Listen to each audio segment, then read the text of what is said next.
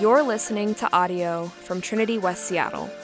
For other resources, more information about this sermon series, or to connect with us, visit our website, www.trinityws.com. We're going to be reading the scripture for this morning, and as you are able, please stand for the reading of God's word. It comes from Isaiah chapter 53, verses 4 through 12. Surely he has borne our griefs and carried our sorrows, yet we esteemed him stricken, smitten by God, and afflicted. But he was pierced for our transgressions, he was crushed for our iniquities. Upon him was the chastisement that brought us peace, and with his wounds we are healed. All we like sheep have gone astray. We have turned everyone to his own way, and the Lord has laid on him the iniquity of us all. He was oppressed and he was afflicted, yet he opened not his mouth, like a lamb that is led to the slaughter, and like a sheep that before its shearers is silent, so he opened not his mouth. By oppression and judgment he was taken away. And as for his generation, who considered that he was cut off out of the land of the living, stricken for the transgression of my people. And they made his grave with the wicked and with a rich man in his death, although he had done no violence, and there was no deceit in his mouth. Yet it was the will of the Lord to crush him. He has put him to grief. When his soul makes an offering for guilt, he shall see his offspring. He shall prolong his days. The will of the Lord shall prosper in his hand. Out of the anguish of his soul he shall see and be satisfied. By his knowledge shall the righteous one, my servant, make many to be accounted righteous, and he shall bear their iniquities. Therefore I will divide my portion with the many, and he shall divide the spoil with the strong, because he poured out his soul to death, and was numbered with the transgressors. Yet he bore the sin of many, and makes intercession for the transgressors. The word of the Lord. Thanks be to God. You may be seated. Thanks, David. Well, good morning. My name is Joel. I'm one of the elders here. I have the privilege of digging into this text with you today and into this question that we're exploring today. Why don't you join me in your hearts as I pray for our time. Heavenly Father, we thank you for this word, and we pray that as we explore it and as we explore this question, that God, you would, by your Holy Spirit's presence here, actively work among us to open up our eyes and our hearts to receive what you have, to transform us from people of violence to people of peace. So help us, God, right now, we pray in Jesus' name. Amen. So I want to begin our time as we look at this question, doesn't Christianity crush violence, just telling you a couple of quick little anecdotal stories, okay? So one comes from a friend of mine who told me just earlier this week he took his son to his first Sounders game. And during that Sounders game, I think it was even earlier this week maybe, someone from the opposing team got injured, and the whole crowd started chanting, "Let him die! Let him die!" Anybody ever heard of this? I guess this is something that actually happens at Sounders games, is what I've been told. Kind of messed up, if you ask me. What in the world? I don't get that. Maybe there's more to that story. So, second story. My son, all my kids really enjoy Minecraft, especially our son Eli, and he still plays it regularly. And this week I noticed that there's a game rating on the front cover, as games often have, and it's rated 10 plus. If you want to show it there. And what's it rated 10 plus for? For fantasy violence. And so I asked the kids, I said, so what in the world is fantasy violence? And they told me, well, if you kill zombies, then they give you stuff. And I was like, man, that is a great life lesson. I think that's really important for all of us to know that if you kill zombies, they give you stuff. But seriously, it was a reminder to me about how many video games, I mean, Minecraft's pretty mild if we're honest, right? But So many of our video games are filled with violence, first-person shooter games, right? We're surrounded by things like that in our entertainment, in films. How many films of ours are just dominated by violence? How many of our news feeds are dominated by violence? And so we are a people who in many ways are obsessed with violence, and at the same time, we're also people who hate it. And some of you at this point are going, okay, but what are you even talking about when you're talking about violence? Because this word is used in a lot of different ways today. And I'm just going with the dictionary definition, real simple. Behavior involving physical force intended to hurt, damage, or kill someone or something. And I think that if we look at that definition, we can, whether you're Christian or not, you could probably agree we should hate violence. We should. But then the question is posed, but doesn't Christianity promote violence, or doesn't it cause violence? And as I've been telling you throughout this series, we're not just exploring the Christian answer to these questions, because the Christian answer, I think, to every question is probably going to be no, okay? But we're also exploring the yes to this question, and we're looking at why someone today might say yes, and maybe even you might say yes to this question. And so I'm going to start with the yes. We'll get to the no in just a moment. So there's really just 2 points. The first is yes, because Christians have a violent history. Okay? And the place that people usually begin when they look at this is not specifically with Christian history, but with Old Testament history. And I'll acknowledge, as a Christian, perfectly good place to start, because you don't have Christianity without the Old Testament, without Judaism. And perhaps one of the most difficult passages in the Old Testament are what are the so-called holy wars. Anybody ever heard of these before? The holy wars, right? These are the times where God specifically commands Israel to destroy certain people groups so that they can inhabit the land in those places. Now, this is in a lot of different spots in the Old Testament, but check out Deuteronomy chapter 20. It says this, "But in the cities of these peoples that the Lord your God is giving you for an inheritance, you shall save alive," listen, "nothing that breathes. But you shall devote them to complete destruction." And then it goes on to list some people groups in the land of Canaan: the Hittites, the Amorites, the Canaanites, the Perizzites, the Hivites, the Jebusites, as the Lord your God has commanded. So this is not just arbitrary. This is God's command, that they may not teach you to do according to all their abominable practices that they have done for their gods, and so you sin against the Lord your God. Okay, so that's the setting. That's kind of the preparation as Israel is about to go into the promised land and have this Canaanite conquest, as they call it. That's what God tells them to do. Now, later in the book of Joshua, in chapters 9 through 11, we're given the account of where they actually do that. And it's Joshua and the nation of Israel, and there's a bunch of different people groups that this happens with. I'm just going to highlight one of them. They're almost all word for word the same as this one. Here's what it says in chapter 10. "So Joshua struck the whole land, the hill country and the Negeb and the lowland and the slopes and all their kings. He left none remaining, but devoted to destruction all that breathed, just as the Lord God of Israel commanded. And Joshua struck them from Kadesh Barnea as far as Gaza, and all the country of Goshen as far as Gibeon."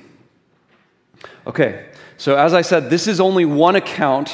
All those people groups that God told them to destroy in Deuteronomy 20, that passage we read earlier, you can go back in Joshua and read how they systematically do that. And in all of those places, it says they kill all the people, everything that breathed, which of course is very, very violent.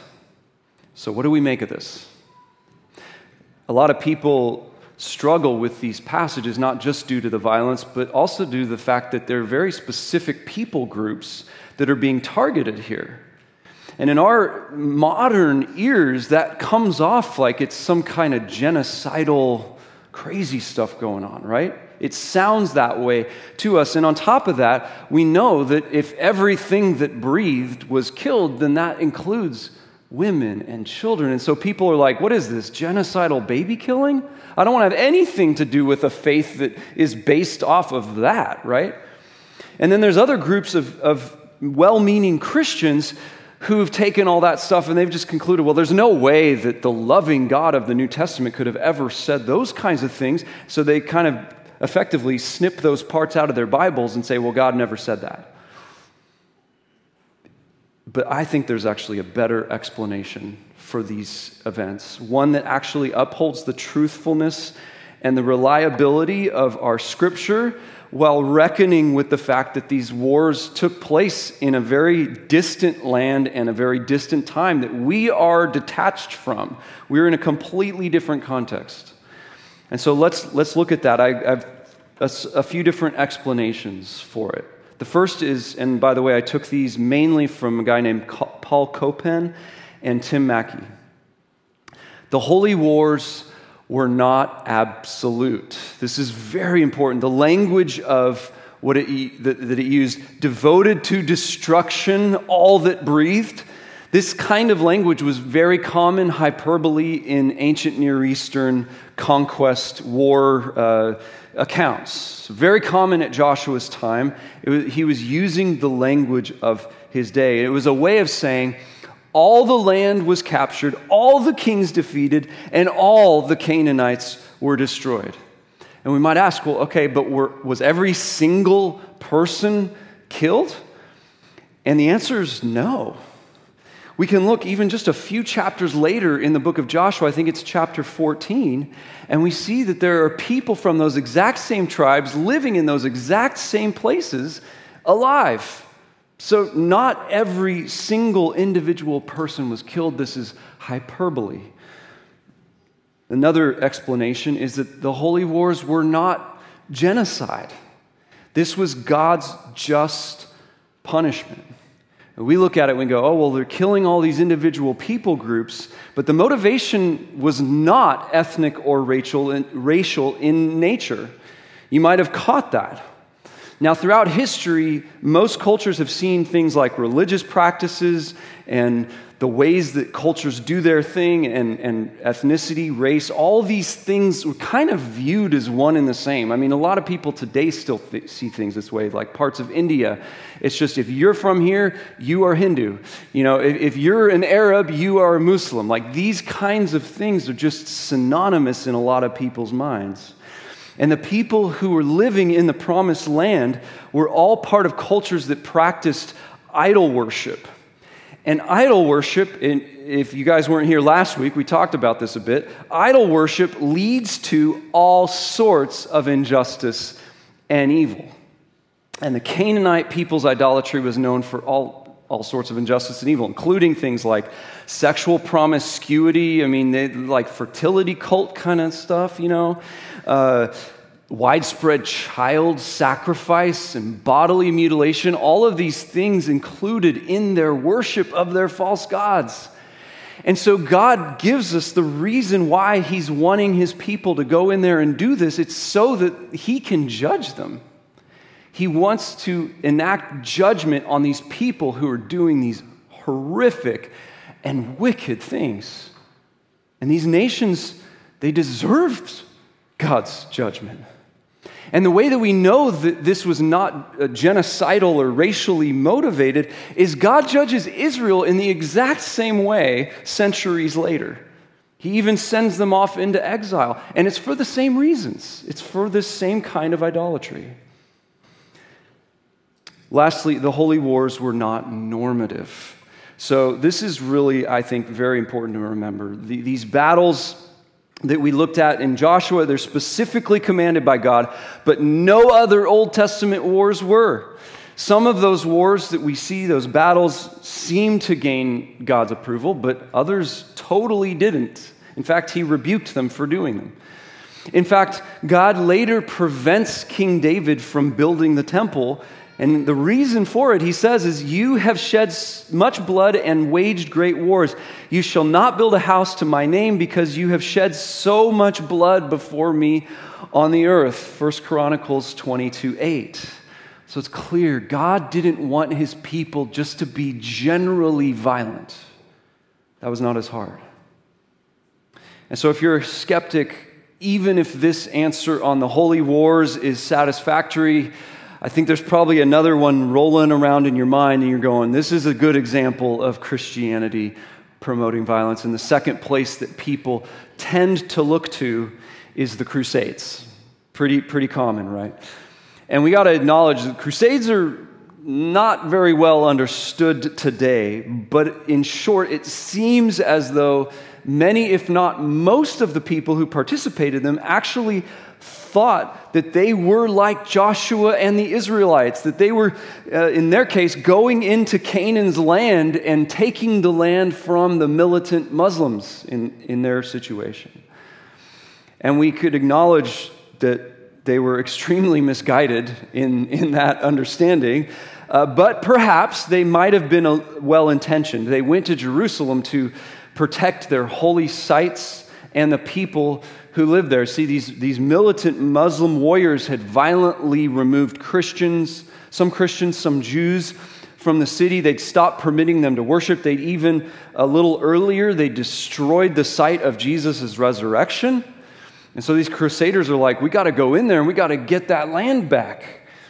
But by the time that the crusaders finally took control of the city, they get there and they'd lost half of their troops. They were dehydrated, they were starving, they were angry, and they rush into the city, and what do?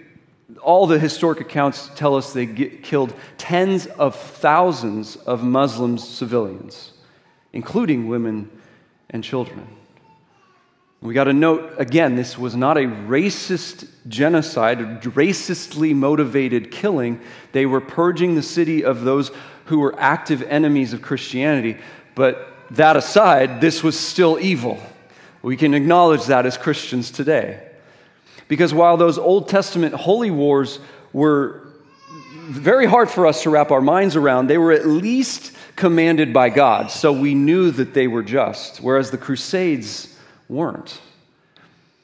And these two examples, the Old Testament holy wars and the Crusades, they're just two very brief examples of what you might cite when arguing that Christianity promotes violence.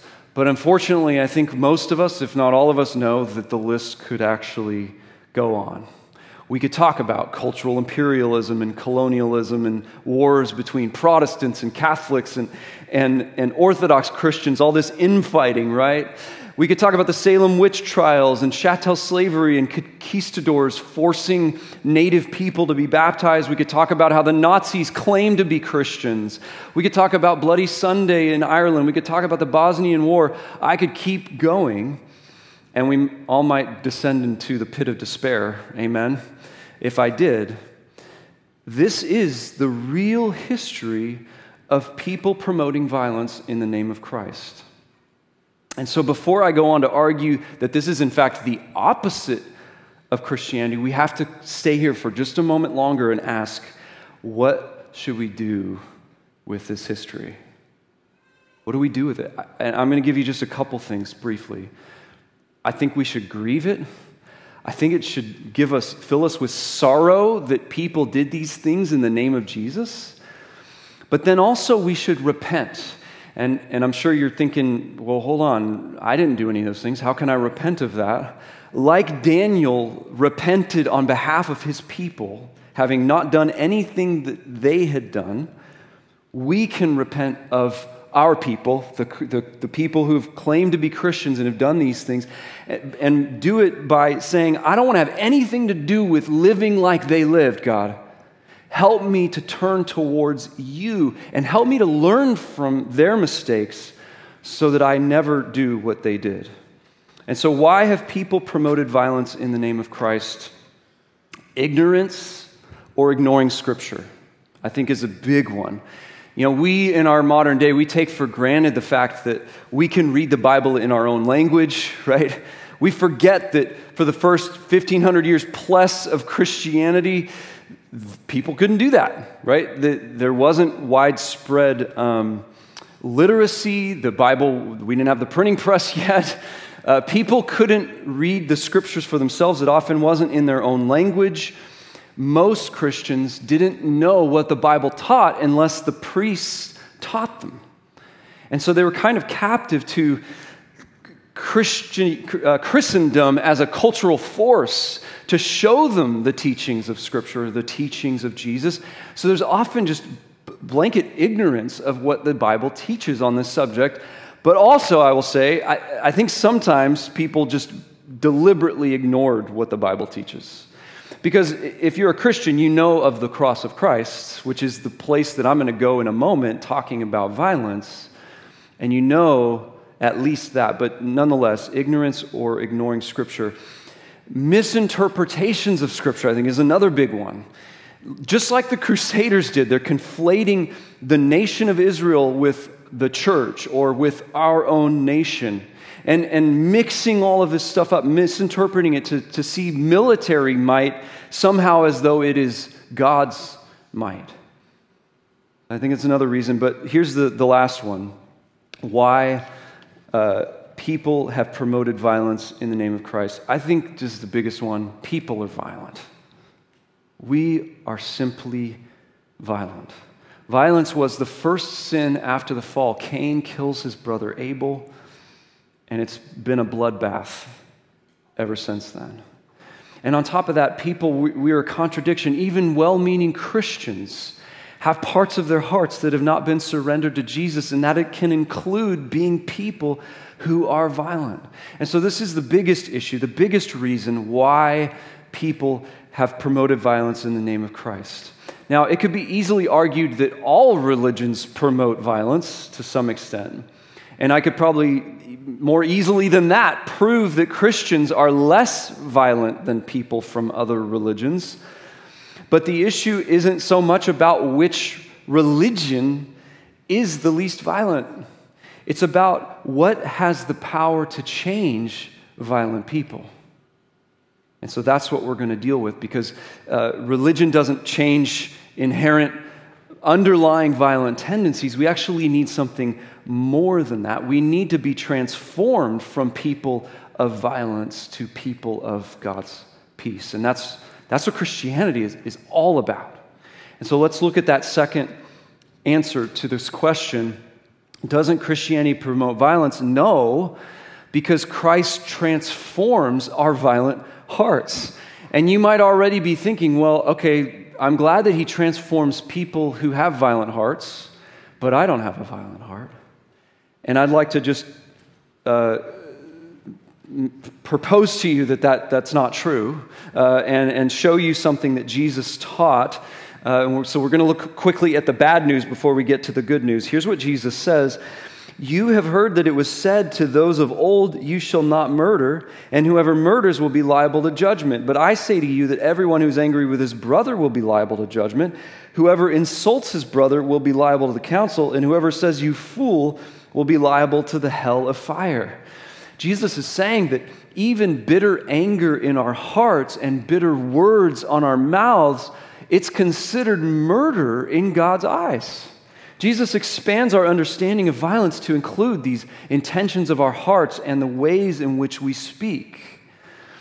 And it helps us to see as Christians that, it's not those violent, evil people out there and all the good people in here, but actually we're all in the same boat. We're all in need of God's grace and change when it comes to this issue of violence, so that we can all become people of peace, which is exactly what Jesus came to do by subjecting himself to violence on the cross. So that's what we're going to look at now, that passage that we heard Pastor David read earlier in Isaiah 53. We're just going to break this up into asking some questions and using the text to answer them. What did Christ subject himself to violence for? Surely he has borne our griefs and carried our sorrows. Yet we esteemed him stricken, smitten by God, and afflicted.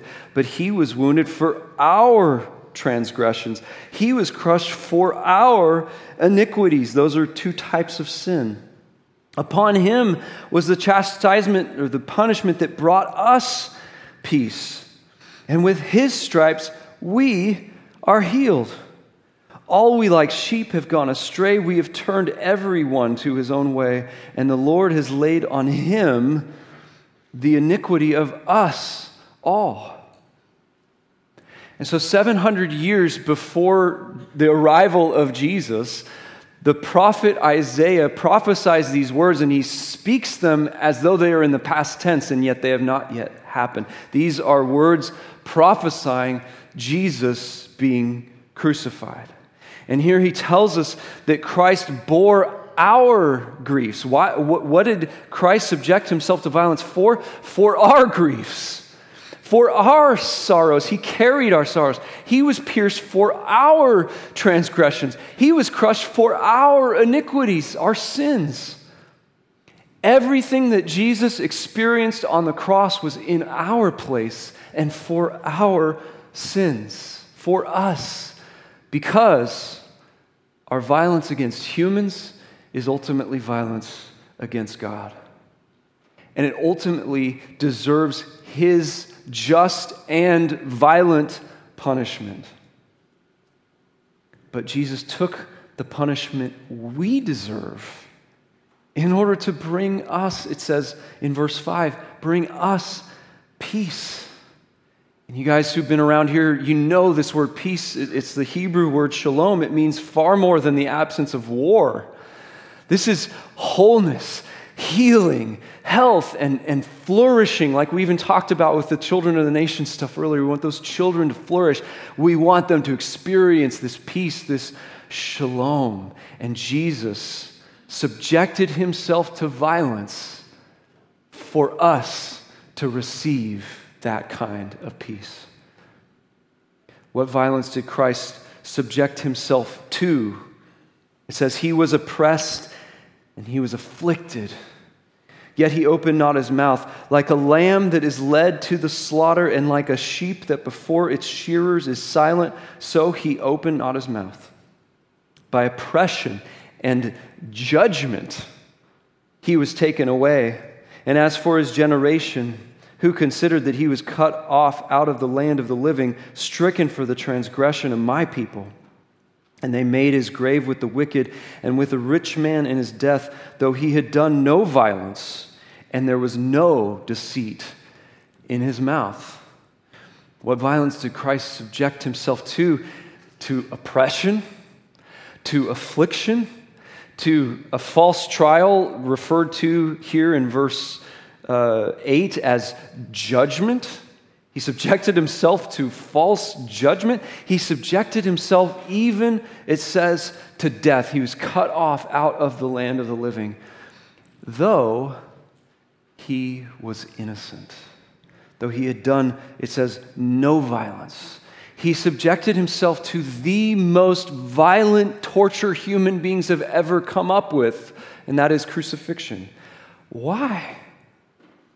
Why? Why did Christ allow this violence against him? It tells us, yet it was the will of the Lord to crush him. He has put him to grief. And when his soul makes an offering for guilt, he shall see his offspring. He shall prolong his days. The will of the Lord shall prosper in his hand. Out of the anguish of his soul, he shall see and be satisfied. Some of your translations say, he shall see the light of life and be satisfied. By his knowledge shall the righteous one, my servant, make many to be accounted righteous, and he shall bear their iniquities. Therefore I will divide him a portion with the many, and he shall divide the spoil with the strong, because he poured out his soul to death and was numbered with the transgressors.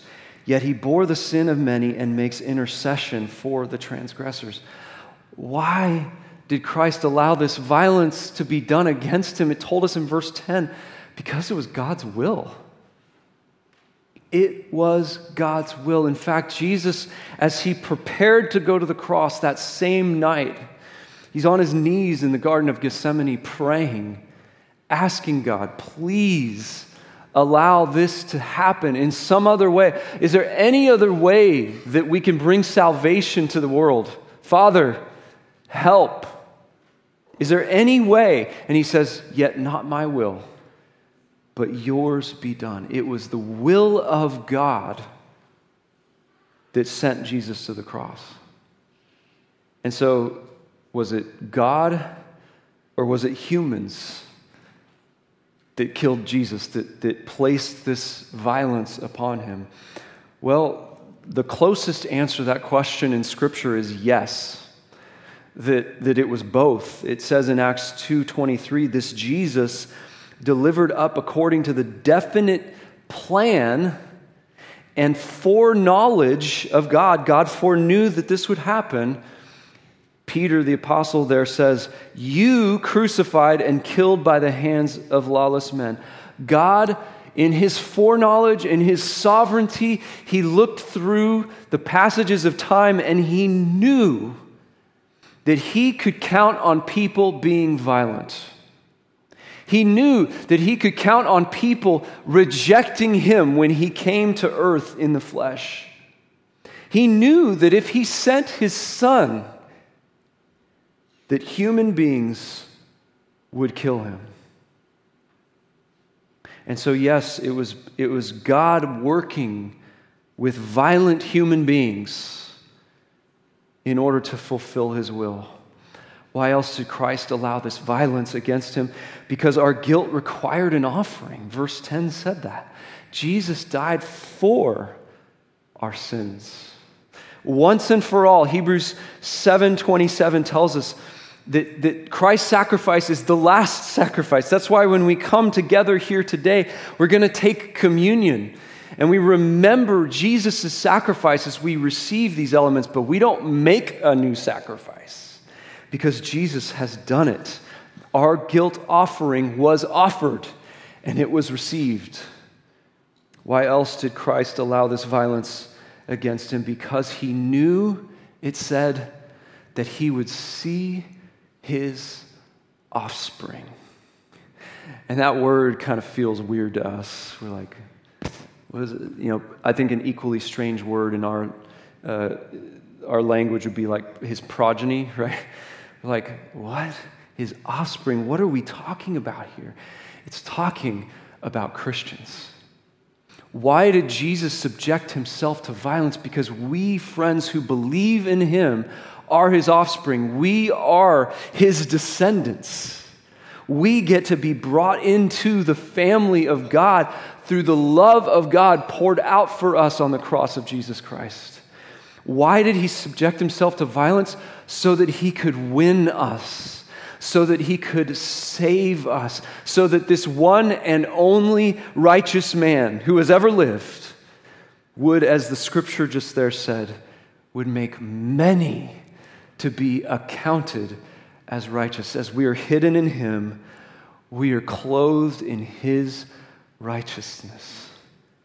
And so it said in verse 11 that he knew he would see and be satisfied. That's why he subjected himself to this violence. As I mentioned, many translations say he would see the light of life and be satisfied. He would rise again. He knew that death could not contain him. It could not keep him. And he knew that on the other side of winning our salvation, he would rise and live again. And just as Christ was healed from that violence that was inflicted upon him, so we are promised as believers to one day rise from death, that we would see the light of life and be satisfied by the realities of living in eternity with God forever without any violence. Violence-free, total peace, total shalom. And until then, Jesus not only gives us the grace to deal with our violent hearts, but he provides an example to us of a new way to deal with violence. You see that? The cross is not just the place of our salvation, but it's also the example of how we are to live. We see this all throughout Jesus' teaching. We're given clear directives from him that we are to love our neighbors, even our enemies, that we're to pray for those who persecute us, that we're never to avenge ourselves, but we're to leave it to the judgment of God on the last day. Because Jesus made peace between us and God, we are now people of peace. And so the Apostle Paul tells us in Romans 12, don't be overcome with evil. You're going to experience it. You're going to experience violence. Don't be overcome with it, but overcome evil with good. And so I think very, very clearly, very explicitly, emphatically, Christianity is not violent. Can I get an amen? So we have to ask, have Christians actually lived this way? You know, we talked a lot earlier about how Christians have failed to live this way, but have Christians lived this way? Does the cross of Christ actually change people? Does it actually change violent hearts? And the answer again is yes. Yes.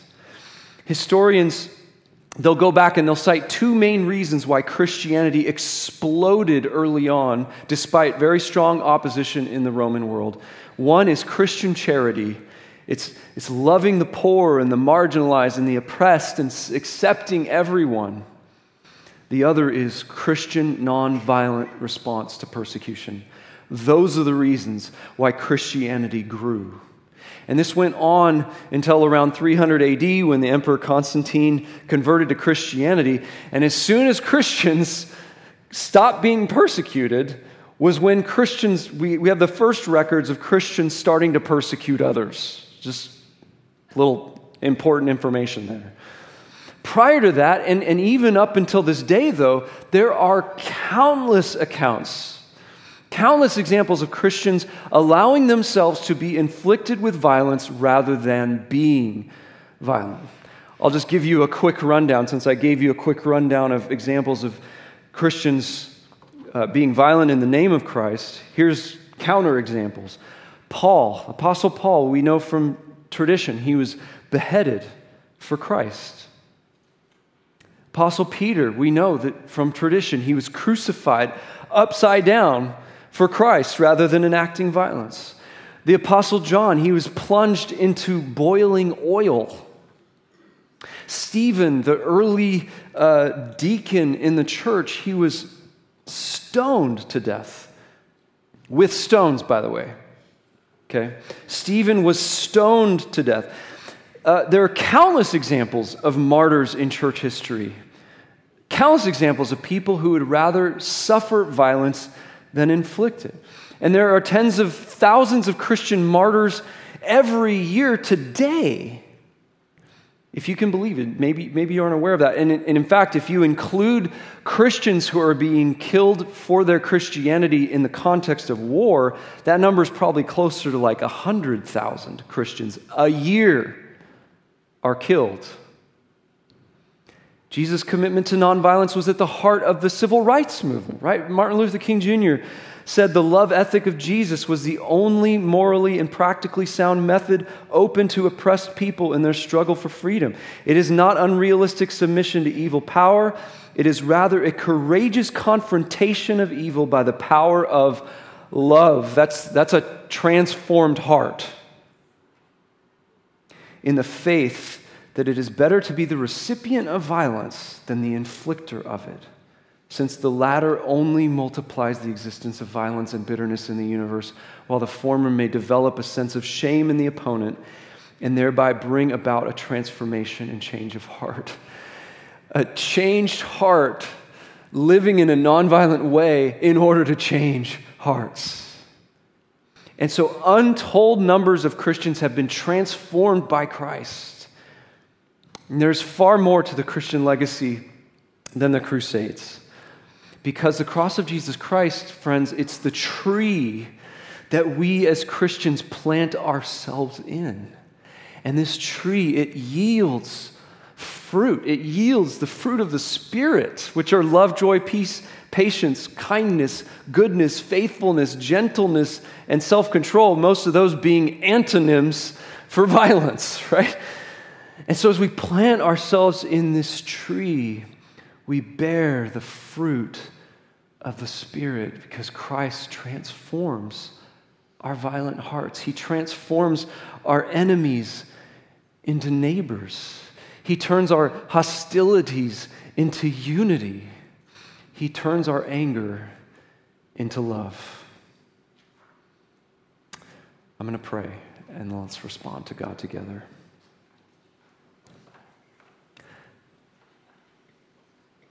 Father God, we thank you for sending your Son to die this death on our behalf, to receive this violence from the hands of lawless men in order that we might be brought to peace. God, help the cross of Jesus to transform us now, we pray. Help us to reflect his love. We pray. In his name we pray. Amen. You've been listening to audio from Trinity West Seattle. For more information about our services or to connect with us, visit our website, www.trinityws.com. Thanks for listening.